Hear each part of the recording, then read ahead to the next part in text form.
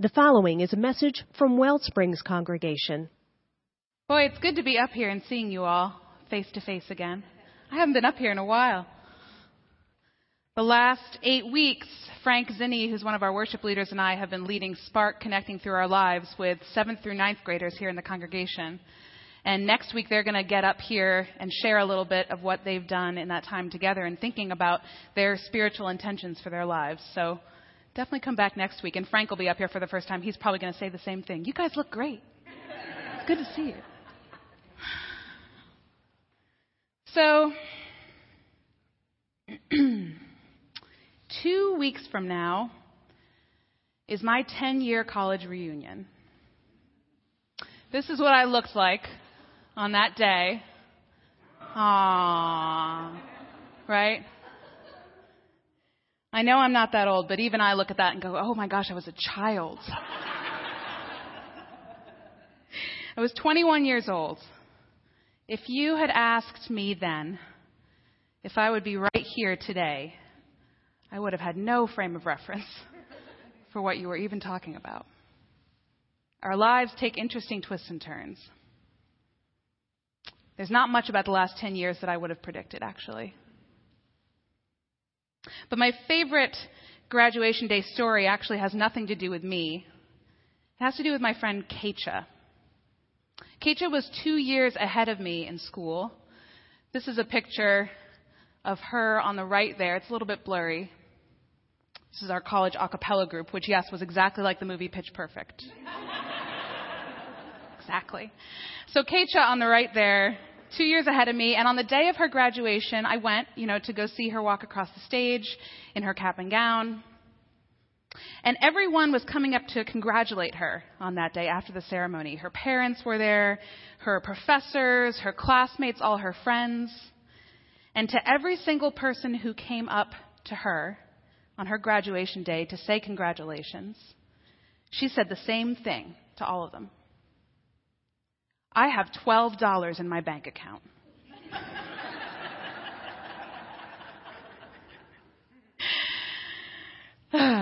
$12. So I'm talking about graduation today because this is our book for Stories with Soul right here. Oh, the places you'll go. Sales of this book spike every spring. It's become kind of the quintessential graduation gift. And I bet a lot of you have graduations on your calendars right now. How many of you? Coming up, or you've been to one recently. You may have bought this book and written a little note in the front. It has become the standard practice to give this to a graduate. And graduation day is quite a day in our lives, whether it's us graduating or someone we love. There's so much promise, right? There's so much promise on graduation day, and there's also so much fear mixed together.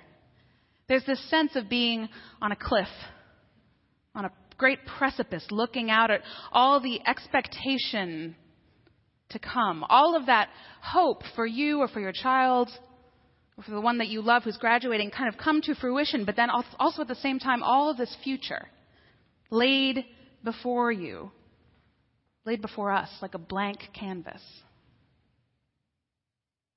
A little unsettling. And our book today, our Stories with Soul book, Oh, the Places You'll Go, I don't know if you've ever actually read it. If you've ever flipped through the pages, it doesn't really help. It doesn't really help with that unsettled feeling. I find that this book gives lukewarm comfort at best to an expectant graduate. It goes back and forth, really, almost page by page, between the ups and downs of life, the good and the bad, the achievements and the setbacks, the joys and the sorrows and the frustrations. And the moral of the book seems to be that some kind of mountain is waiting for you and you're going to move it. I don't know if that sounds that fun.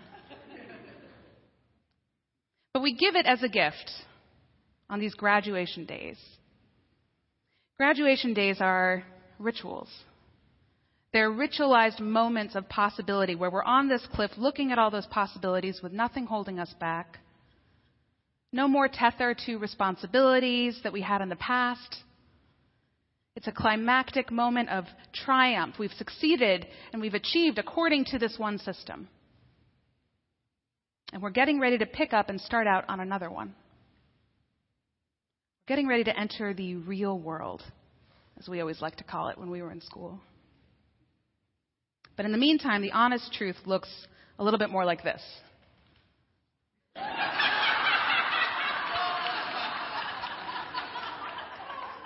What are we going to do? What's next? Did anybody feel like this on their graduation day? Yeah. I'm glad that we can laugh at it. Graduation days are in between spaces. They're in between spaces. They're a little bit stressful. They bring up our attachments. They bring up our expectations and our worries. They bring up our hopes, the things that we have our hearts set on for ourselves or for whoever that graduate in our lives might be. Now, academics, the people who shape a lot of our graduation days, they have a word for this, actually, for these in-between spaces. They call them liminal spaces. Liminality. It's the moment after one thing happens, but before the next. Victor Turner is one of the leading anthropologists of religion. And he's known for coming up with this idea, this word. It's from the Latin word for threshold. He defines liminal spaces as having the quality of ambiguity or disorientation that occurs in the middle stage of rituals, when participants no longer hold their pre-ritual status, but have not yet begun the transition to the status they will hold when the ritual is complete. Ugh. Sounds kind of awful, right? Where's the ground? Where's the ground? Where's the solidness? Where's that clear sense of identity or security in these spaces? I am in a huge liminal space right now. As some of you know, I was approved for ordination as a minister last month by our denomination. And the ceremony to ordain me will happen here at Wellspring sometime this fall, which is torture.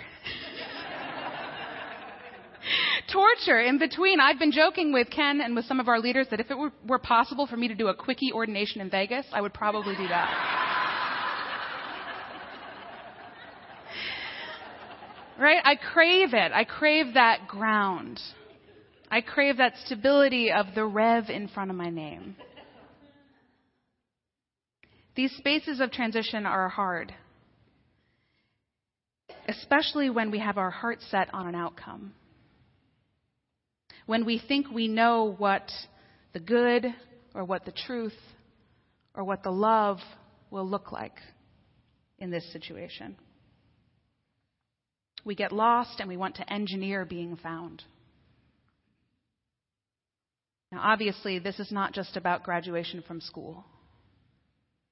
We all have these spaces of promise and change. We all have these graduation day kinds of moments in our lives. The places where we feel like we're on the threshold of something new. There's a poem by the Syrian-American writer Moshe Kaf. It's called Letter to My Prodigal Brother. It's a really beautiful poem, and it talks about how hard it is.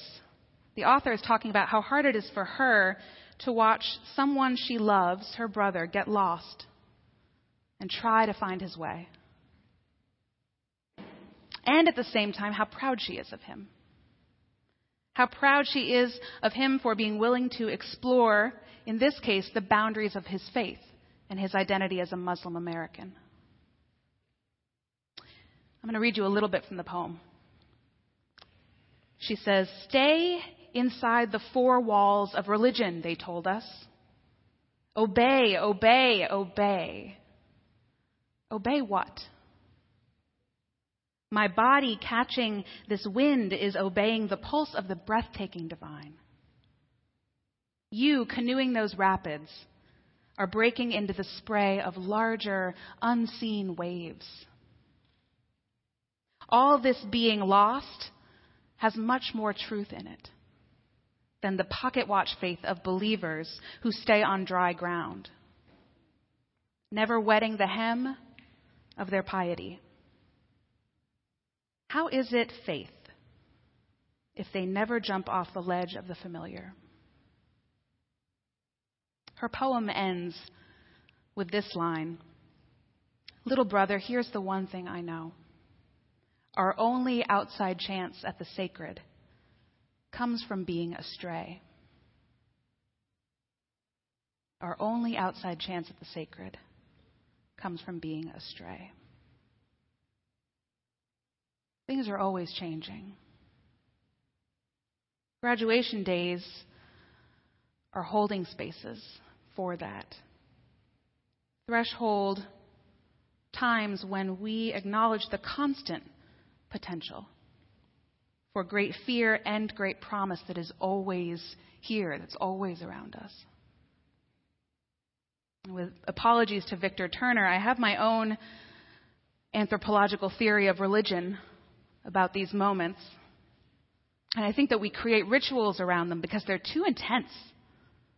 It's too intense for us to live in these spaces all of the time. These are the spaces of awakening. They are accessible to us in every moment, but impossible to sustain that kind of loving attention forever. We're just not made for it. We're not made to be awake to the beauty and the terror all around us in every moment. Yet, somehow, when we can awake, when we can catch that glimpse of impermanent reality, that is so often where we find the sacred. And we recognize it most often by the deafeningness in those moments of the call of love. So painful and ecstatic at the same time. That deafening call of love that comes to us as we watch our baby walk across the stage at graduation. That feeling. Or as we stand at the end of the aisle, looking into the eyes of the one we cherish. Or as we toss the rose onto the casket as it lowers into the ground. These deafening moments where there's nothing present but that call of love. It's in these moments that we can find and re-find our connection to the sacred. That just when the ground around us, that ground seems shakiest, we learn how to trust and devote ourselves to the deeper ground of love. One of my favorite movies of all time, might surprise you, came out before I was born. It's The Graduate with Dustin Hoffman. So this love runs deep for me, actually, beyond just the movie itself. See, when I was in college, it was actually a tradition. Where I went to school at Swarthmore College, not too far from here. Every fall semester, the night before the first day of classes, they would show The Graduate on a big inflatable screen outside if the weather was nice, or inside the cinema if it wasn't. And the whole school came out to watch The Graduate every fall, some night in September. If you've ever been to a showing of the Rocky Horror Picture Show in a theater, yeah, you see where I'm going. So we had all these rituals because this had happened for decades. They'd done this. And so there were all these moments when everybody cheered and everybody sang along at all the different songs from the beautiful Simon and Garfunkel soundtrack to that movie. There were all these times when people would clap or yell something out. When Dustin Hoffman's character, Benjamin Braddock, is at his graduation party and one of his dad's friends pulls him aside and gives him his great career advice. Plastics. Yeah, that was a big cheer moment for us. So it was a fun tradition. But by the time I got to my senior year, by the time I was watching that movie, getting ready and preparing for my own graduation day, I realized that it was really a story about how Benjamin Braddock navigates that stress. How he navigates that stress of being lost and groundless. He sees on his own graduation day that this life that's laid out ahead of him feels like some kind of game. Some kind of game with made-up rules that he doesn't want to play. Rules that he doesn't want to buy into. He's worried about his future and he wants it to be different. He doesn't navigate his stress terribly well. First, he gets roped into a relationship with a much older woman as really an escape from his struggle. And then he invents this huge romantic drama for himself, almost out of whole cloth. The final culminating scene of this movie shows him here, right here, at the wedding of Elaine, crashing it quite spectacularly. He has a fist fight with the father of the bride. He pulls a cross off the wall to fight back all of the angry wedding guests. And then he shoves the cross in the door so they can't get out. And then he and Elaine run triumphantly off with her in her wedding gown. And they catch a city bus. They run to the back of the bus. Everybody's staring at them wondering what the heck is going on here. And they sit down and they're laughing. And then the reason I love this movie, the best part of this movie for me, is that the last 30 seconds of that film, we just watch them. We watch their faces as they fall. Look at this. That's the closing scene of that movie.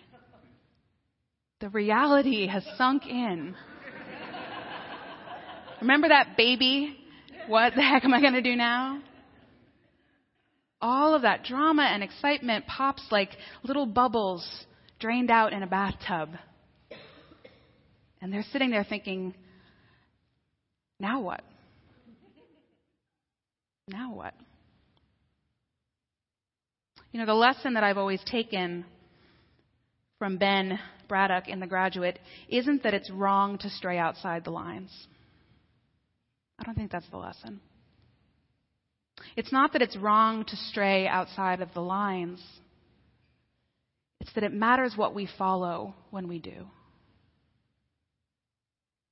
Do we listen to the call of fear?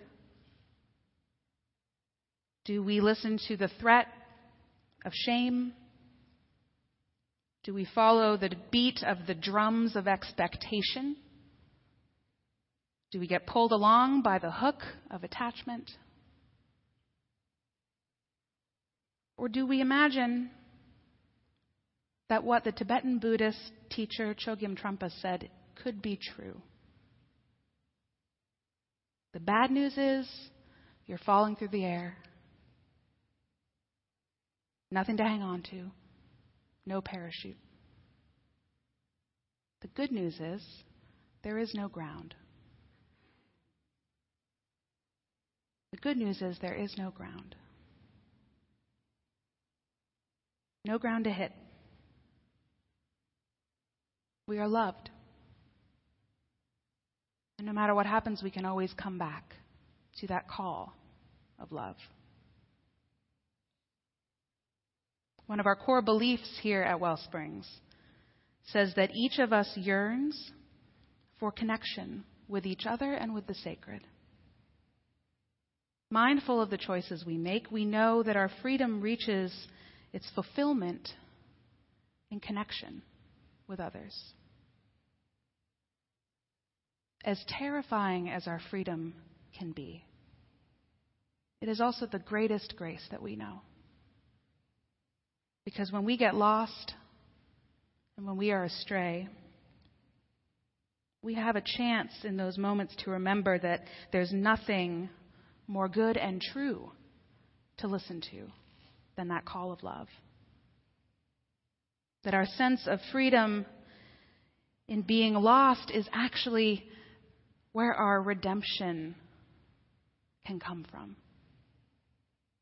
That it's the ground of all renewal and all refreshing. It's the possibility in any moment to reform back towards our true selves, which according to our Universalist faith are always good, are whole. Nothing else needed to augment them.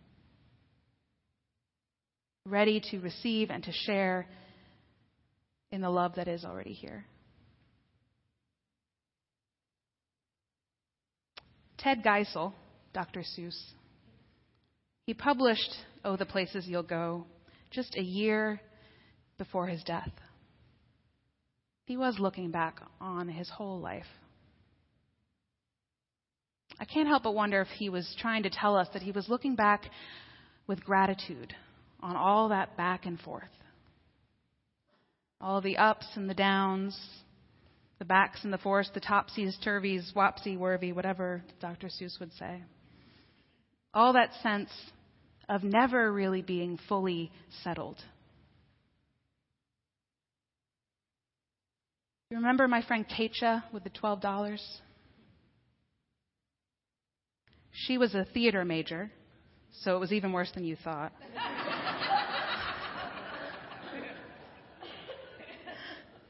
And she wanted to be a poet.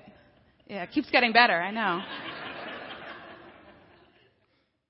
She didn't have any money, so she moved to Montana and then to Idaho for a while.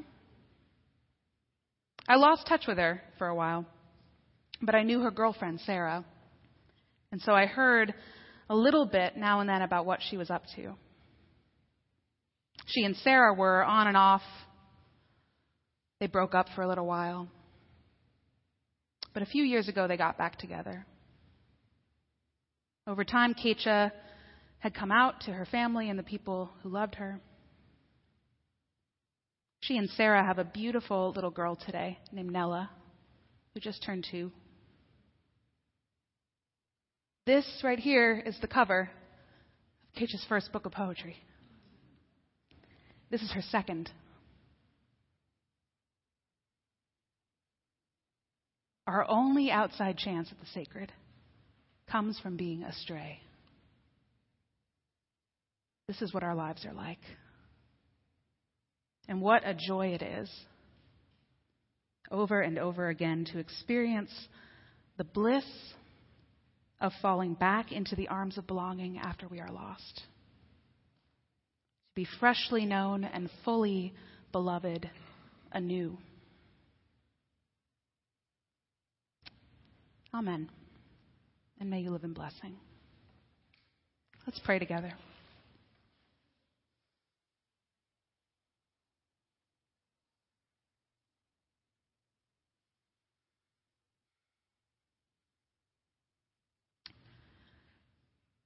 Holy Spirit of all that is, great understanding, great love, mystery greater than we can imagine, which holds our entire lives.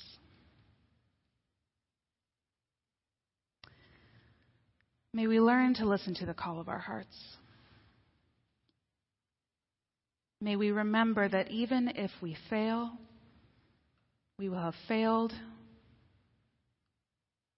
in truth, with love for ourselves and for those to whom we are devoted. May we find the courage and the care within and amongst each other and with you, knowing that we are enough, however we move through this life. Amen. If you enjoyed this message and would like to support the mission of Wellsprings, go to our website, wellspringsuu.org. That's Wellsprings, the letters uu.org.